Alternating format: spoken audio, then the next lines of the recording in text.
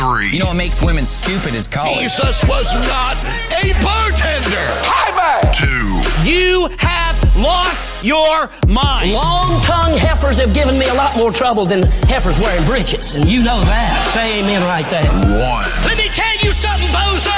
They'll be selling Frosties in hell for this boy. Put on a pair of pink underwear. Amen. I sucked my thumb till I was 14 years of age. Hi, man. Hey everybody, thanks for tuning in to the very first episode of the Recovering Fundamentalist Podcast. We're your hosts. I'm JC.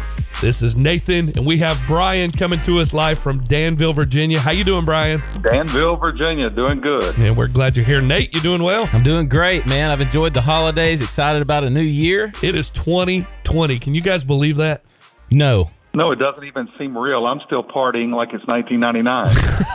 I graduated high school 20 years ago. That's crazy. That blows my mind. And you were done with college, right? I'm not even going Absolutely. to engage in that conversation. I love it. Did you have a good Christmas? Absolutely, man. Enjoyed time with the kids, the wife, just hanging out at the house, extended family. It was amazing. That's good. What about you, Brian?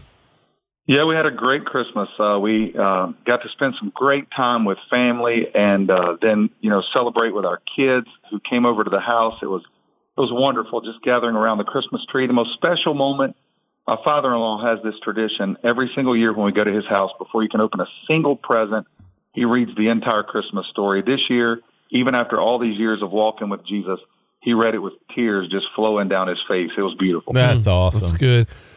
Yeah, we got to spend Christmas with my family at the house, and my grandparents, who are both, every Christmas for the last 2 or 3 years, we think this may be the last Christmas that we'll get to spend with them, but it's their health is failing, and it was just special to be able to be there this Christmas with them and hang out. And man, we had a great time, and my kids, oh, they loved it. I bet it was exciting up in the Groves house. Man, I put a trampoline together 3 hours on Christmas Eve. I saw some video and pictures of that. My help didn't show up, and so I grabbed the trampoline and drug it from my neighbor's backyard to mine in the middle of the night. It looked like I was stealing a trampoline from somebody's backyard.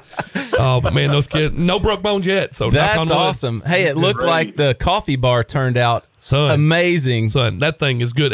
We got Starbucks in the house. Groves Grounds coming in January 2021. So what did you get for Christmas, JC? Man, I know we talked about it a couple weeks ago on one of the preview podcasts about the Garth Brooks album on the Cathedrals cassette. And my wife knows that I'm a big Garth Brooks fan. And she got us tickets to the sold out show in Charlotte, North Carolina. No way. Row 8. I'm going to see Garth, baby. It's going to happen. Man, that is awesome. And that tape ain't getting thrown out no window. You know you're not a Christian anymore, but that's okay. I know, you'll still reprobate. Enjoy. But hey, speaking of Christmas, Brian and I got you a little.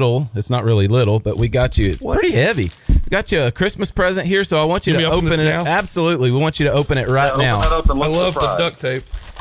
No way! Look at that. That is incredible. Tell us what it is. This is a Legacy Garth Brooks Records. It's 7 vinyl LPs and 7 CDs right here, babe.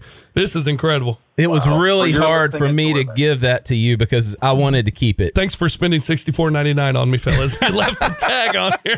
Well, here's the thing. JC can have it. Everybody who knows me knows I'm not a country music fan, so listening to that much Garth Brooks, for me, it might not qualify as hell, but it would at least be purgatory. That is incredible. Dad can't throw those out the window now. No, he can't. I'm not sure he could pick it up. Oh, man. Hey, I feel bad I didn't get y'all anything, but my presence is your present. So. Well, thank you. Yeah, and you can look at us on video, Brian from Danville. Y'all ready to get this show started? Shining through.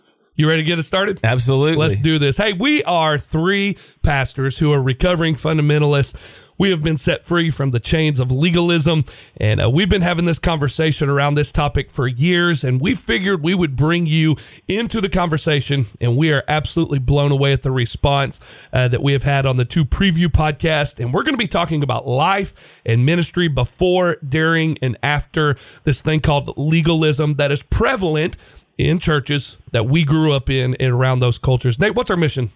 Our mission statement is this: we exist to help and encourage those whose lives have been negatively affected by fundamentalist legalism in the church, and to challenge those who promote tradition over Scripture. Yeah, we want to help those who feel stuck. When we started this, we think of 22-year-old me sitting in a church, Bible-believing, sin-hating, shoot hell with the water pistol, KJV only type place, which was fine, but I was miserable in certain ways because there was legalistic tendencies that we were stuck in and we couldn't get out. It was what we like to call the legalism treadmill, and you can only do that so long before burnout comes. And we want to help those of you who have listened and are listening. We want to help you get out of that, and we want you to reach out to us. You can go to recoveringfundamentalist.org and share your story. Many people have done that. Brian's getting ready to share a story with you here in a moment of somebody who reached out to us. And so we want to help. We also want to encourage. There are a lot of former IFBers who still struggle with the thoughts that they are sinning because they're not doing it the legalistic way that was poured into their brains or taught to us or dictated to us, whatever you want to say there. That's why recovering is the biggest word, because it's in us. Brian, Nate, myself, it's part of who we are. Legalism at times can be our response or our initial reaction. And so we're still recovering from that, but not snowflakes that need counseling like Nate said. Exactly. Yeah, but we're still recovering from that. And then ultimately, we want to challenge. The name of the podcast alone has caused some tension. We have had positive and negative response to this, and we get that. It's going to happen because we want to challenge folks to ask themselves the hard questions. We're going to be doing that. We're going to have some conversation on here that at times are could seem controversial, could be negatively taken, but it's done out of a heart of love because we believe that truth doesn't fear a challenge. And we want to ask, Amen. we want you to ask the questions. Why do we believe what we believe? Why is the old time way the only way? Things like that.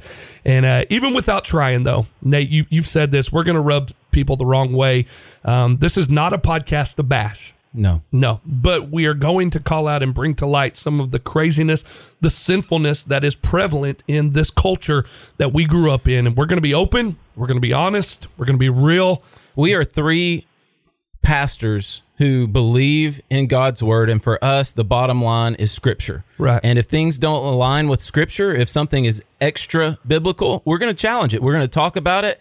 And we know that we have gaps in our life, right? We're not perfect. None of us is perfect. And we give each other a hard time, but we want to deal with this. And I think it's time. It's definitely time for this issue to be talked about in a public forum. I agree. We're going to call out legalism. I couldn't agree more. That's it. Brian, you want to share with us a story? Absolutely. This is from Mike Peters. Mike actually contacted us from Spain, and it's a rather lengthy message, but it's powerful. And so I think it'd be great if we just read it in its entirety and shared it with everyone, because I think people are going to identify with this. Mike says, "Hey guys, I just listened to the Christmas Eve episode and really enjoyed hearing about all of the topics to be discussed. It really is a different language that only can be understood if someone lived in the IFB culture. I want to share my story as I believe God can use it for His glory and the good of others who've been hurt by legalism. My name is Mike Peters. Please use my name. You read that right. I want people to know it's my story. I've been given a unique place of influence in the lives of many from the IFB world, and I want them to know who Jesus is and that He is not a bunch of man-centered theology. I'm 35. I've grown up in the IFB movement my entire life until the summer of 2018. I was raised in churches under the preaching of Larry Brown and Dwayne Nichols, Jack Hyles, Keith Gomez, and others. I watched as fundamentalism caused my parents to divorce due to my mom's blind loyalty to her pastors over that of her own husband. Both of my younger sisters absolutely hate God because they think He is legalism. I went to Bible college in 2004. I was so hungry for acceptance that I totally owned everything that was said from the pulpit without ever even checking in the Bible. To illustrate how it was for me in those 9 years under that ministry, here are a few examples of things I heard. And by the way, guys, some of these are so bad that I just wouldn't even feel comfortable reading them. Yeah. But there were racial slurs from the pulpit. Shame dominated everything.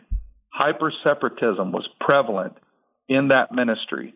And there's so many other examples that really I just don't think it would be edifying even to mention. Right. But he goes on to say, I met my wife at the Bible college there.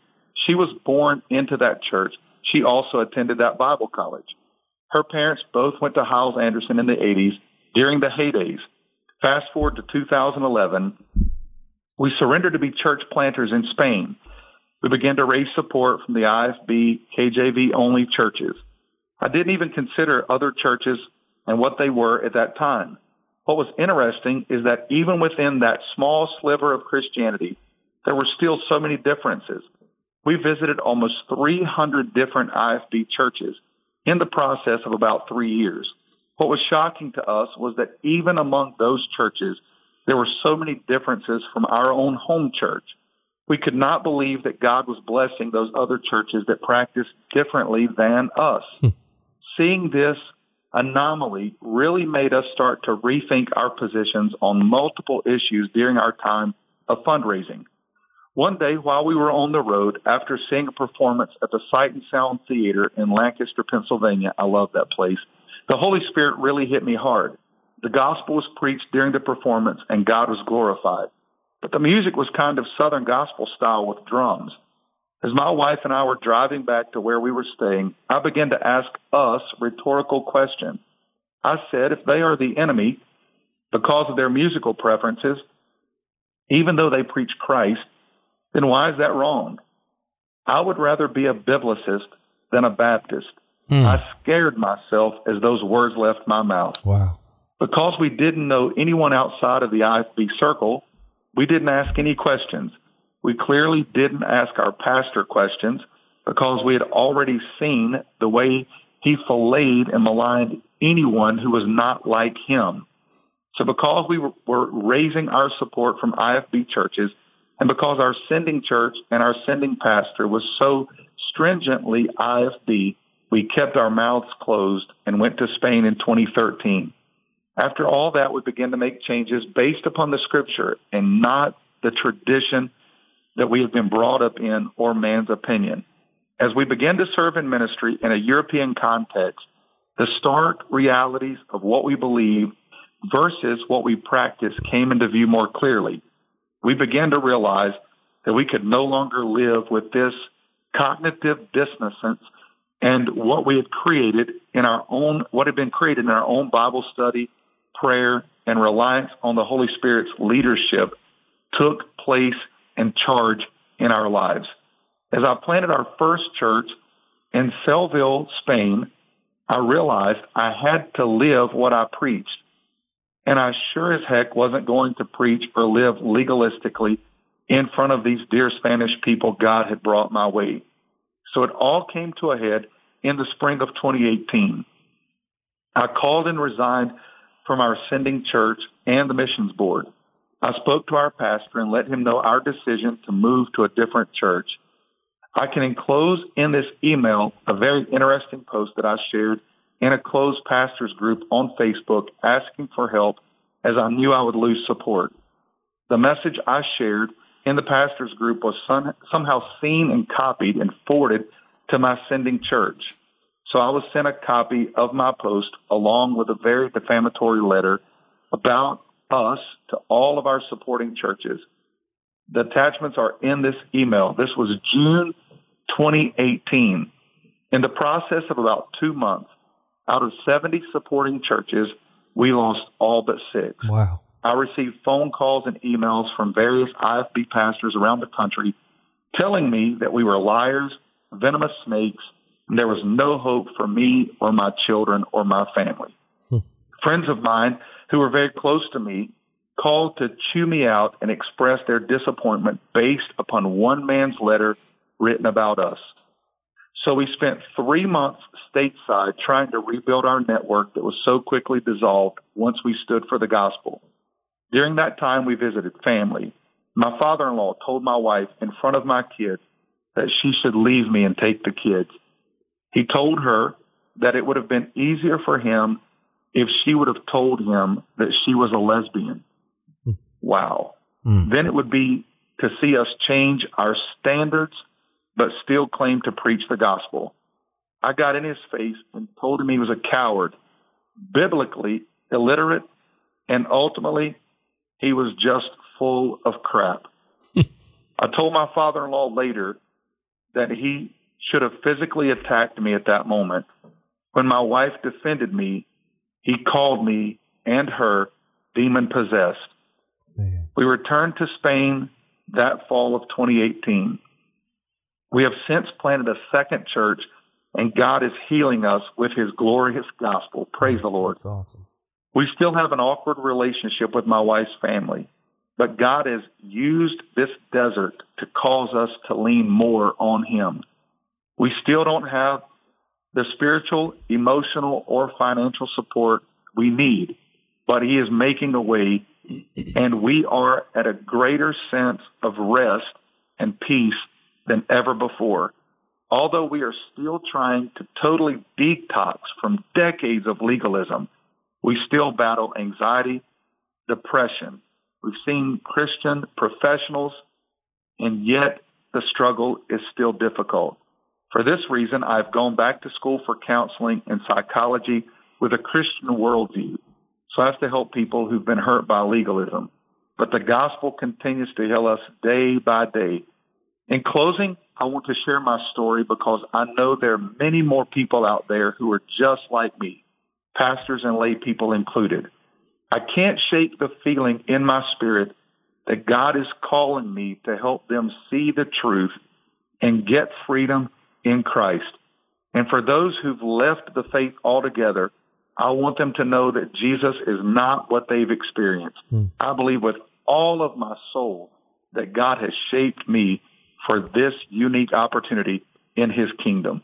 What an awesome story. Wow, that is an incredible. And I know that was a little bit long for an episode, but we wanted to include that because, Mike, we want to say to you that took a lot of courage. It did. And I am very, there are a lot of things we left out and didn't go into, but just encouraged at what God is doing in your life and how you are reaching people in Spain and taking them the gospel rather than tradition. Nobody needs tradition. Tradition can be great, and if it's kept in its proper place, but seeing how it was totally taken out of context, and I mean, down to the pastor telling a father-in-law he should attack his son-in-law. I mean, just so much. And this resonates so much with all three of our stories. And just thank you for sharing that. And this is just one example of many people that have reached out to us. It's true. I think of the quote from Chris Caminelli. It says, "Our scary stories lose their power to the torment once we allow God to redeem them." You know, we've all been around this long enough to know that there are a lot of people wandering in that same wilderness that you have been in. And man, we're thank you for sharing that. We've read comments and posts. We've seen the journeys, and we are hopeful that sharing this podcast and your stories can help you. And maybe someone reading this right now, we can help you find your way into grace that Mike was just talking about. Yes, and today it wouldn't be fair for us to ask other people to share their stories if we weren't willing to share our stories. And today I'm super excited that we're going to have the opportunity, Nathan, to hear you open up about your journey, and that you're going to allow JC and I to ask you questions about the journey that you've been on, because God has been at work in your life, both through the good and the bad. And so today, Nathan, we're just looking forward to hearing you share, maybe just in the same way that Mike just did, your journey and your story of freedom from fundamentalism. Yeah, I appreciate you guys giving me the opportunity to be the guinea pig here. That's right. So I don't remember drawing the short straw, but obviously I did at some point. So it's your New Year's resolution to be more vulnerable, right? Yes, I think so. And I've just got to be honest. I'm nervous. And anytime you share your story, there's a lot of messy parts. Yeah. And but yeah, I'm excited about sharing my story and what God is doing in my life. Let's start at the beginning. Okay. Go back to childhood where your parents, I know that they were hippies. Start back in that vein. Okay, awesome. Well, first of all, the mark of the independent fundamentalist movement, and it is a movement, but the mark of IFB movement is that word independent, because they're so different across the spectrum. And we've had people contact us. I believe there's some very good, solid gospel teaching IFB churches, and there are some that are just totally off the rails. So it is a movement because there are some things that they share in common, but I know that there are a lot of things that are different out there. So I want to share my experience from my experience in the movement, which may be different from a lot of people, but I believe it'll be very similar to a lot of people, and I know ours are similar. So as JC said, my parents were saved into an IFB church in Pensacola, Florida in the 70s. That was the heyday of the independent movement, and that was probably the epicenter of the IFB movement there with Pensacola Christian College and Ruckman and all the other things going on down there. So definitely Bible Belt. So my parents experienced a radical conversion, and their lives were never the same, and I'm so thankful to the pastors and the churches that were influential in them coming to Christ. And they were immersed in this hippie movement, and my dad's life was spared when he was on his way out of the door of our house to go on a drug deal with my aunt and uncle. And my mom just happened to have a migraine headache. I don't believe anything is just happens. Happenstance. But definitely not coincidence. But my dad was out of the door. My mom was crying because she had a migraine headache, and she said, "You just go ahead." She knew what was going on. And my dad said, "No, I'm going to stay home with you." Well, not too long after that, my uncle was shot and killed in this drug deal. And the following Sunday morning, my parents were in church, and they ended up coming to Christ. Like I said, they had a radical conversion, and their lives were never the same. They were in church that following Sunday, and I would say every Sunday since, unless they were very, very, very sick, which didn't happen very often. They were both saved in this independent church, and they surrendered to full-time ministry. My dad was in Bible school at Peter Ruckman's college. Wow. And Ruckmanite. yes, definitely. I remember hearing him, meeting him, and people like Pastor Bob Gray from Trinity in Jacksonville, Florida, who's been through all kinds of things that I don't even have to mention because it's all over the internet. Lester Roloff had a radio program that my dad and mom listened to weekly, and my dad wrote Lester Roloff a letter and said, "Hey, I'm a construction worker, plumber, sheetrock guy. Could the God's calling us into ministry? Could the girls' homes and boys' homes out there use a guy like me?" And so Lester Roloff actually read that on his radio program, and we packed up all of our belongings in a single cab pickup truck and left out from Pensacola, Florida to go to Texas. Wow. So How old were you?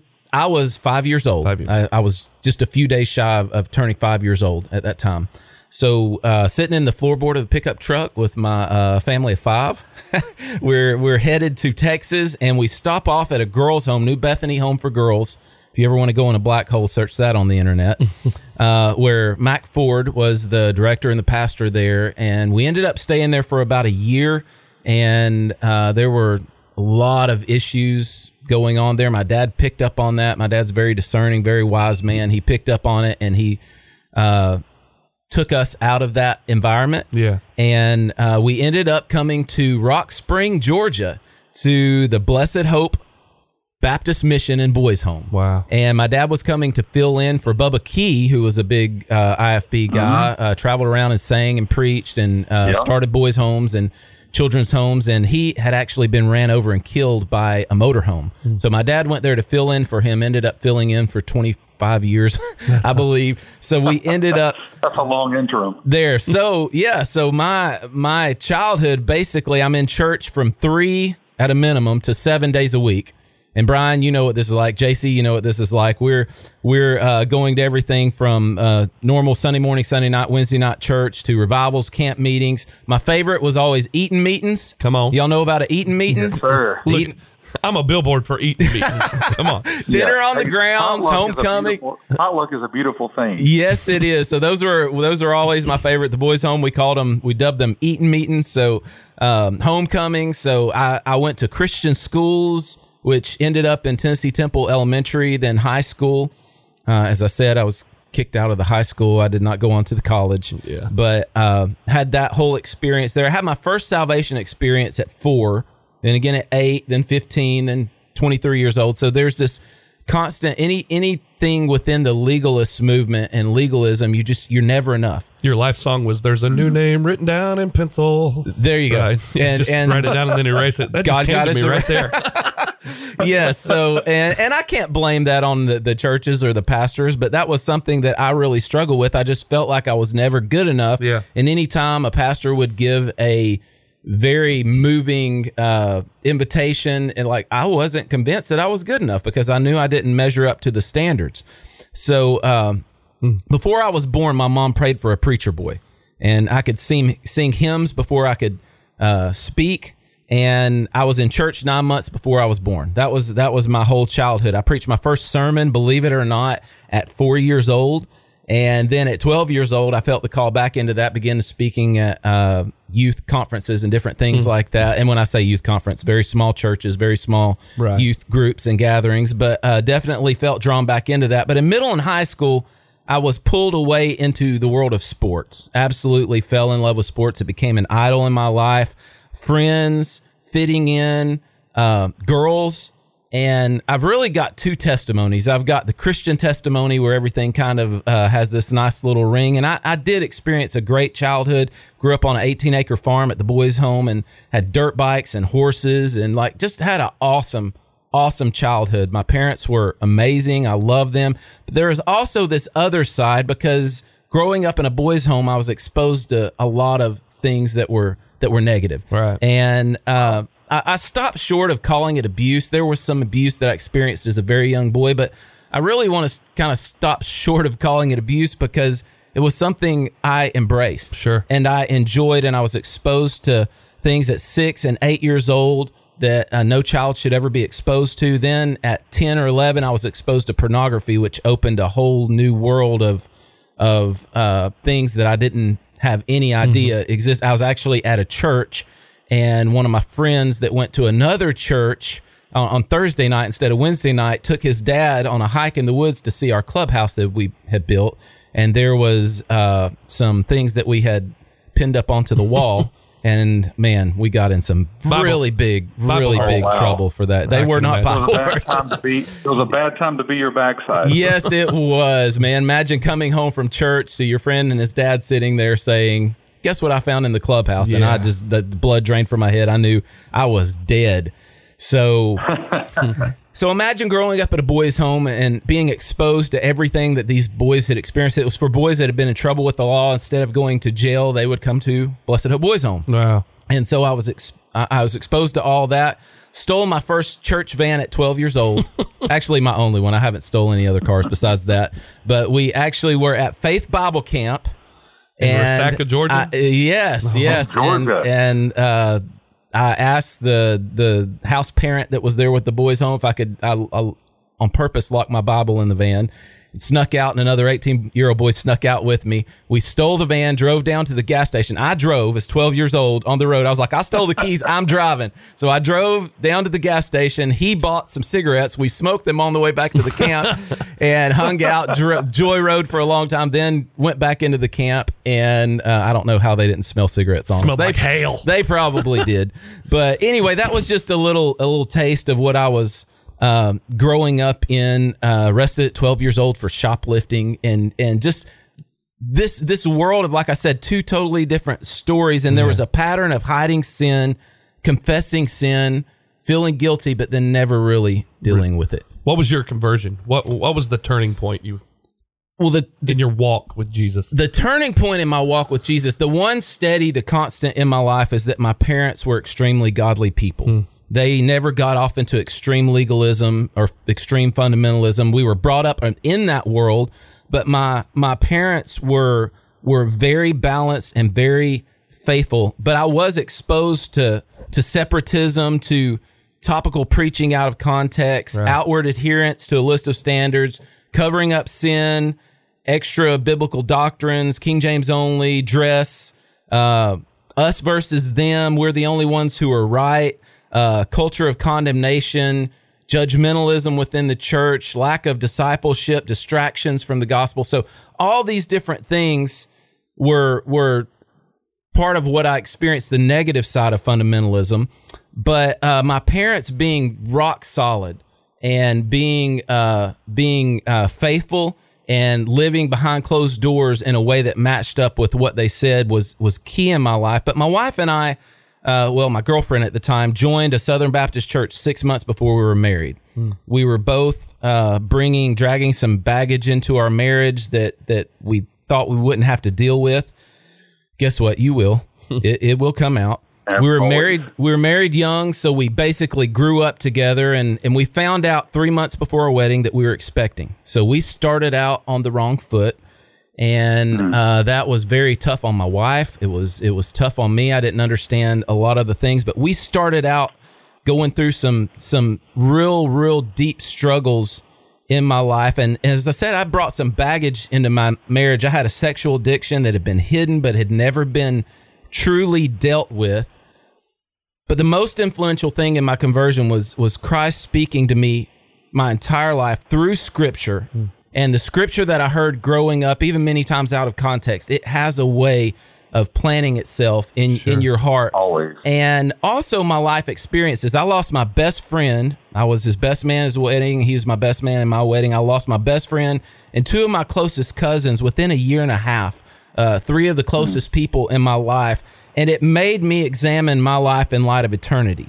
I was a fake, and I knew it. I was trying, but I could not live up to this man-made list of expectations. So at 23 years old, God spoke to me in a powerful way in a revival service on a Wednesday night. And Dana Williams was speaking and basically said, I don't want to know of all the prayers you've prayed or all your list of accomplishments or how good you are or how you sing in the choir or lead the youth group or teach Sunday school. And I was doing all of those things in a really good church. I was blessed with a great community. I'd left the legalism behind, but I had never truly given my life to Christ in a way that changed my life. I was trying to do it on my own. So went home, didn't make a decision there, but the next day at work, I was all alone, and God met me in a garage with unfinished gravel in the garage. I'm sitting on a concrete block, and I opened my Bible, and I said, God, I know my life's not right, and I don't want to leave this place until you speak to me. And that is where I gave my life to Christ. So the faking was emptying you of you. I mean, you were doing all of those things, and yet you weren't even really a follower of Jesus. I was as sincere as anybody I've ever met, but I could not do it on my own. I could not live in the flesh as a Christian without the Holy Spirit in me, and nobody can. It's an impossible treadmill to try to run on. Yeah, I agree with that. You know, I think too, that what you're sharing is we can draw from our experience with no true dependency on the Holy Spirit. Do you agree with that? Absolutely.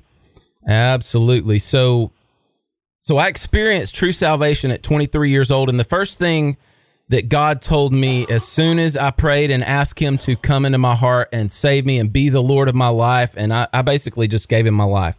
And when I did that, the first thing God said to me, which was the last thing I expected, was come clean. He said that as I prayed and said, in Jesus' name, amen. Like I had tears in my eyes, and God spoke to my heart and said, come clean. And I was like, Lord, not that. Like I knew what that meant. I knew exactly what that meant. I ended up going to my parents and confessing some things that they never knew about, where I had dishonored them in the years of growing up in their home. I talked to them. I went to my wife and told her some things that I had dragged into our marriage and some things that were affecting our marriage. I came clean. It was the hardest thing I had ever done with a young boy and a young son, a young wife, and a baby girl that was on the way within a month of the time that this happened. And yet it was the best thing I ever did, because it allowed those things to be brought into the light. And I stopped hiding my sin. My sin was exposed. And I began to rebuild. God began to rebuild my life on a solid foundation, not of my works, but on a foundation of grace. That's good. And, you know, as I'm listening to you talk here, I don't think that when we were living legalistic lifestyles that we would have called ourselves legalists. No, I wouldn't have. Some of the words that I think that ruled our life that I've heard you say during this, Nate, is, you know, trying to please God, being right with God, living a holy life, living right, being in God's will. You know, some of those things come straight out of the Bible, and inherently, it's not the actions of those phrases that we're necessarily denouncing on this podcast. It's the motivation and intention behind those actions. Trying to please God, trying to be good enough. I've heard, you know, a lot of that was works-based of why I got saved at 4, at 5, at 8, at 10, trying to earn your salvation. I heard a lot about one of the marks, as I've already said, of independent fundamental Baptists is that they're the only ones that are right. There's something called landmarkism, and it's ingrained, the trail of blood. If you've ever read that little booklet, it's basically we are the true church of Acts, and everybody else is wrong. And so growing up, I heard more preaching about all the churches around us that were doing it wrong than about what was right. Honestly, it was a big deal to call everybody out, and you had to do that. And so we heard a lot about Pentecostal churches that they would preach the true gospel on how to be saved, but then they said the true mark of that was what? Speaking in tongues. Right. Well, independent fundamental Baptist had a true mark of really being saved. Well, you cut your hair short, you wear the right clothes, you listen to the right music, you go to the right places, you have to adhere to all these externals, and it adds to the gospel. That's right. And no one can live up to it. So, Nathan, this is a big question that I think needs to be dealt with. So if in legalistic churches, I mean, we could say fundamentalist churches, we could say, fundamentalist Pentecostal churches, if in legalistic churches the true gospel is preached and a discipleship takes place that actually grows a person to spiritual maturity, then why is it there are the constant repeat salvations and then the doubt about salvation? Because almost everybody I've talked to that came out of our background, they have over and over and over again asked Christ to come into their hearts and to save them. And still, as adults, they wrestle with ongoing doubt. You know, Brian, I was getting ready to ask something similar along those lines, because I think what stands out to me during listening to this and knowing my story and hearing yours, Brian, is that phrase, we're trying to please God. It touches on the true motivation of people that are entrapped in legalism. We want the approval, the love, the acceptance of God, but we're forgetting that Christ has earned that acceptance for us, so we keep trying to earn it through our actions and doing enough good and being enough and cutting our hair the right way and wearing the right clothes and, And one thing that I really want to stress is there's this us versus them attitude in churches, and our family has to look this way. Don't dishonor the family. Here's what I learned growing up in independent fundamental churches. Our lives were as messy in the church as kids and pastors' kids and missionaries' kids as anybody else's, maybe even to a greater extreme, because it was stifled so much. Our sin nature is not something that denomination can deal with. It's something the Holy Spirit has to deal with personally. And you can put people in an environment to hear the gospel and to be exposed to truth, but you can't beat that into them. And it very literally, as kids, it was almost beaten into us. And it didn't change my heart. It made me for a while try to adhere to these lists, but then ultimately I just went rebellious. And I know a lot of independent fundamental people will listen to these podcasts and be like, well, you were just rebellious. Yes, I was rebellious because I tried to live up to it and I never could. And so I said, what's the use? And I walked away, and I don't blame my pastors for that. I don't blame my parents for that. That was something that I chose because I knew I wasn't good enough. Well, but don't you think when you major on the externals, you set people up for that? Like I know a little while ago you said, and I think you were being kind in saying it, that you weren't going to blame the pastors and the preachers and the evangelists that you were brought up under, but they do share part of the blame, because if we major on the externals and we don't really deal with the inward issue or the source of sin, for example, we can talk about addiction to pornography, we can talk about lust, we can talk about rebellion, we can talk about all of those things, but the heart is the issue. And I think growing up, what I heard more frequently was, resolve this outward issue, and then you'll be accepted by the church. And if you're accepted by the church and by the brethren, you're not really dealing with inwardly the source. And so I think we deal with the outward issues, and we don't really deal with the source of the issue. And it becomes, look at me. Yeah. My hair's cut correctly. Look at me. That's right. I'm dressing correctly. Look at me. I'm carrying this version of the Bible. And yet, look at me is not really showing any respect of the idea that God looks on the heart. I think we miss that. That's the core of the issue. And that goes back to what we talked about in the last episode, is that we're living for acceptance instead of from it. That's huge. Nate, we call this the Recovering Fundamentalist Podcast. There's a reason why we call that. We're not recovering from the fundamentals of our faith, but we're recovering from the tendencies, the legalistic system, mindset. a man-made system. Yeah. So why are you a recovering fundamentalist? Why are you not an IFB anymore? I would list 3 reasons. Number 1 is focus. The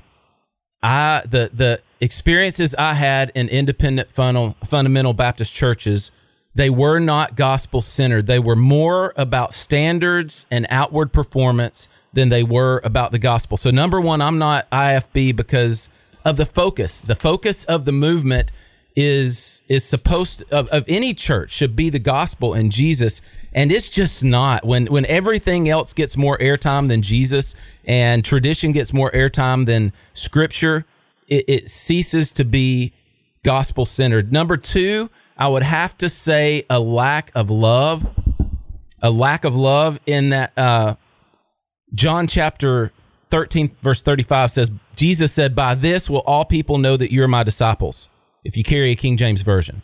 Isn't that what your Bible says, Brian? No, it says, "By this will all people know you're my disciples, if you have love for one another." Love did not characterize the churches that I grew up in, and I would especially say the movement. Our local church, our hometown church, I would say had the love of Christ reflected in it. And I saw that in my family. I saw that in the boys' home. But the movement at large, when we went to the big camp meetings, it wasn't defined by love. And the third thing is pride. The whole preacher celebrity, us versus them, it's something that there's an arrogance at the heart of legalism and fundamentalism that I believe is distasteful to God, and it was distasteful to me as a young boy. And that's why I chose, one of the reasons I absolutely chose to walk away. And I did not believe. Also, JC, one of the huge things, you're actually a DJ on a local Moody radio station in Chattanooga, Tennessee.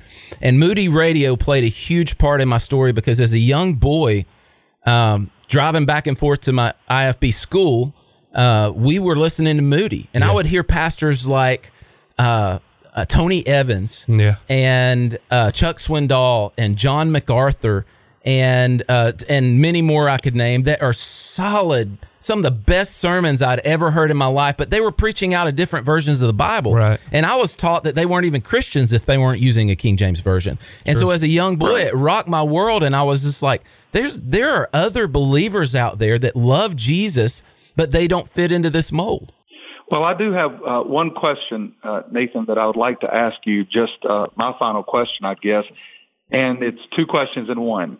How have you been most negatively affected by fundamentalism? How have you been most positively affected by fundamentalism? I would say negatively, the pride, the rules, the outward performance, it becomes a part of you. Like I default back. It's funny. We started 16, 17 years ago, started a ministry called Young America Ministries here in Chattanooga. And we were ministering to kids in trailer parks and in the projects. And me and JC had a chance to work together on that. And the founder of that, Wes Williams, and his wife were such a huge help. Keela and Wes would talk to me, and they gave me, I think, a CD at the time or something to use, and it had Toby Mac on it. And I was already out of the IFB world, but they gave me that, and I was like, there's no way. I was like, there's no way I would use that with kids. And he's like, why not? And I was like, because I don't know. I was like, I don't know. And I was listening to contemporary, but it was still just this mindset. And then, I had to challenge that with Scripture because it's a cultural thing. It's not a scriptural thing. Preference. Exactly. It's preference. So I would say negatively, it's hard to break free of legalism. Even years later, like that pride wells up in me. I see people and I think I'm better than them. I want to beat on my chest and say, God, I thank you, I'm not like them. And I don't think that characterizes my life, but it's something I definitely fight against. So that's the negative thing. The positive side, I would just say I'm thankful I wasn't raised in a liberal church. I'm thankful that I was taught the fundamentals of the faith. I'm thankful that I know who Jesus is, that I believe the Bible is actually God's word, that it means what it says. And I'm thankful that I was taught that you should have standards, because yes, we should have. And I do have standards in my life. And I want to say right now, the most important thing to me in my life and my most important ministry is my family. I've been married to Carrie for 23 years. And my son, Austin, is 23 years old. Elena is 20. Elise is 12. And Mia is 10. And I love them more than life itself. And it has been a struggle in my life to find balance in ministry, because as pastors, we all know that the squeaky wheel gets the oil, right? Yeah. So your family a lot of times is at home and they suffer. And that's something that I've really struggled with, but it's something that really matters to me, because I love my wife, I love my kids, and I want to be faithful. If no one in this world ever knows my name, but my family would say what I would say about my parents, that they were real, and that behind closed doors they love Jesus. And there are many things that are important to me now that I would say I'm reformed in my faith. I would say salvation is by grace alone, through faith alone, in Christ alone, according to Scripture alone, for God's glory alone. That matters to me. And people say I'm a modernist because I'm not an independent fundamental Baptist, or I'm a liberal. I want to talk to you about that, because this is what I believe. I love Spurgeon. Some of my favorite pastors are John Piper, John MacArthur, Tim Keller, R.C. Sproul, just to name a few. And I love my Baptist brothers and my family who is still in that world. And I thank God for the things I learned as a child, but most importantly, that my mom and dad lived out their faith behind closed doors. The gospel, Brian, JC, the gospel is everything. That's right. The Bible is sufficient. It's all about Jesus, and grace is our only hope. I love it, man. It's good. Thanks for sharing your story today. Thank you. Great. Brian, you good? Yes, sir. I think it was great. Nathan, thank you for boldly sharing your story. You said so many things that meant so much that I think it's going to be good that people can replay the podcast, because there's some things you said that I want to spend some time meditating on and thinking about. So, man, great job. I loved it. We're going to be breaking this down over the next few weeks, too, and this is good for future conversations as well. Sounds good. I appreciate the opportunity to do this. And I love, and want to say I love you guys as brothers that help hold me accountable. And this is not a road we walk alone. Yeah. We're together in this. And there are a lot of other people out there that God is going to use this to help. And that's why I'm glad we're starting this way, because you're going to hear that we don't have it all figured out. We're not coming on because we got a podcast. We got some hierarchy that we can speak into this. We're messed up. I am a mess. Yeah. I'll just say that. We're walking through this together, and I'm glad to be on the journey with you guys. Yeah. It's great. Hey, we're going to go ahead and wrap up now. And we want to thank a few folks that helped us get this podcast off the ground. Just a few folks. Chattanooga Beard Co., they sponsored the first few shows for us. And Matt, Patty, and those guys down there. Be sure to go see them. They've been taking care of Nate and my chin curtains for a few years. Absolutely. And we love them down there. Brandon Langford, he did the logo and the artwork for the podcast. Justin Knight, my goodness, we cannot say enough good about Justin Knight. He does the behind-the-scenes work. He is the real MVP. Would you guys agree? That guy's really incredible. Doing everything. The result of you hearing this is us just talking into a mic. He does everything after that to get it going. Cowboy Kyle doing the editing and the mastering and the creative intro and outro. We want to thank him. Sean Whitfield at Whitfield Media Group for letting us use the studio. We got our engineer Clint Powell in the studio today, and he's shocked that he just got a shout out. So we thank you, Clint. And we are excited about this podcast. It's going to be coming out the first and the third Wednesday of every month. And then we've got something new we're going to throw in there on the off weeks. We're going to have what we call the RFP Extra, and that's going to be an episode where you will want to tune in, because you'll get to hear from each one of us individually with a sermon, a message, a talk, something that we Google and read. I don't know. It's going to be great, but that's the RFP Extra, and that'll be coming out the 2nd and 4th. And then the 5th week of the month, I don't know what we're going to do. We'll do a singing special. I'm just kidding. That sounds terrible. Good. I'm going to hold you to that. That's horrible. Garth Brooks. Only Garth. There we go. That'll be great. Hey, we thank you for tuning in to the Recovering Fundamentalist podcast. Be sure to be here with us next time, and check out our website, recoveringfundamentalist.org. We'll see you next time, guys. Have a great week. Adios. All right, God bless. Thanks Thanks for listening to the Recovering Fundamentalist podcast. Be sure to stop by our social media, Facebook, Instagram, and Twitter. Give us a follow. Also, go to our website, recoveringfundamentalist.org. That's recoveringfundamentalist.org. There you can find Recovering Fundamentalist swag. You can get your t-shirts and hats. You can join our ex-Fundy community, see where we're going to be having some meetups. It's the recoveringfundamentalist.org. Be sure to join us next time for the Recovering Fundamentalist podcast.